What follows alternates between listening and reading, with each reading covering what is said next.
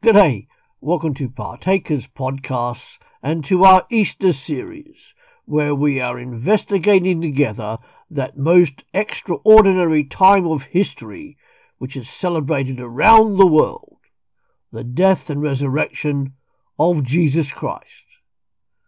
Come on in.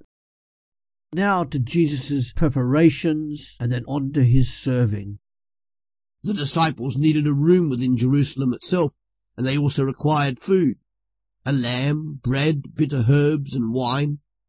The Passover meal contains historical and theological symbolism regarding the death of Jesus Christ. That is why this meal is the model for the central act of Christian worship, which is Holy Communion. Here is an outline of a Passover meal at the time of Jesus, starting with opening prayer, then a first cup of wine and a dish of herbs and sauce. Then the story of the Passover is recited, and Psalm 113 sung. Then a second cup of wine, followed by a prayer of grace. Then a main course of roast lamb with unleavened bread and bitter herbs, followed by a further prayer and a third cup of wine. And then Psalms 114 to 118 were sung, and that is followed up by a fourth cup of wine. And depending on your church, the Last Supper can be called, amongst other things, the Eucharist or the Lord's Supper or Holy Communion.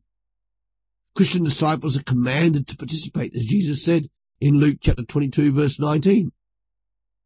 Do this in remembrance of me. Some churches do it every service and others do it monthly or weekly. Whenever we participate in it, we do it regularly as a remembrance of Jesus until he comes again. 1 Corinthians 11 verse 26. The bread symbolizes his body broken on the cross, and the wine symbolizes his blood which was shed on the cross. Therefore, before we partake of the bread and the wine, we are to examine ourselves and confess any unforgiven sin. 1 Corinthians 11 verse 28 to 29.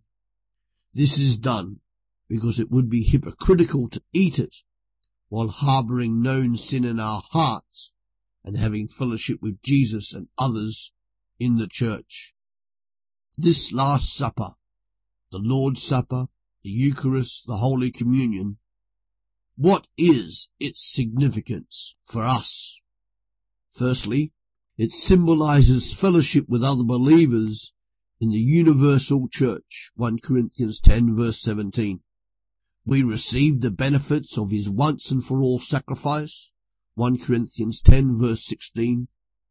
We spiritually feed upon him, 1 Corinthians 11 verse 24. It symbolises the death of Christ for our sin, Luke 22 verse 19. It symbolises our acceptance of his death for us and our dependence upon him for life, spiritual life. And finally, when a person remembers, that makes it their own personal story. If something is only recalled as an historical event, then that is somebody else's story being recalled. That is why Holy Communion is personal. It's our story. It's your story. It's my story. All these symbolize the new covenant made between God and Jesus' disciples. A covenant guaranteeing salvation. The new covenant is a new meal in order to remind his followers in every age and of all time about the work of Jesus on the cross. The new covenant, Luke 22 verse 20, Jesus claimed that his death was spoken about by the prophets Jeremiah and Ezekiel. It was a new covenant in which God's people will be able to know him intimately, for their sins will be forgiven. Whenever a covenant was made between God and man in the Old Testament, blood was always shed as a seal of the promise. Jesus' blood is the seal on this new covenant, which is why we remember it. So Jesus' plans, Jesus' preparations, and now Jesus serves. Jesus washes the disciples' feet. As part of the custom of the day, A servant or slave usually undertook foot washing of all guests. And since none of the disciples had done this, Jesus himself undertakes the task in John 13. Peter, as recalcitrant, stubborn, and resistant as always, loudly objects. Peter learns that only those cleansed by Jesus and trusting in him fully can be a part of the new kingdom of God.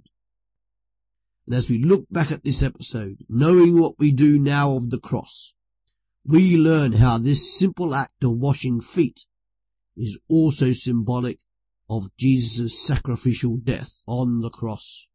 Thanks for joining us today on Partakers Podcast. Come back every day to www.partakers.co.uk, where there is something uploaded to help you as a Christian disciple wherever you are in this world. Thank you.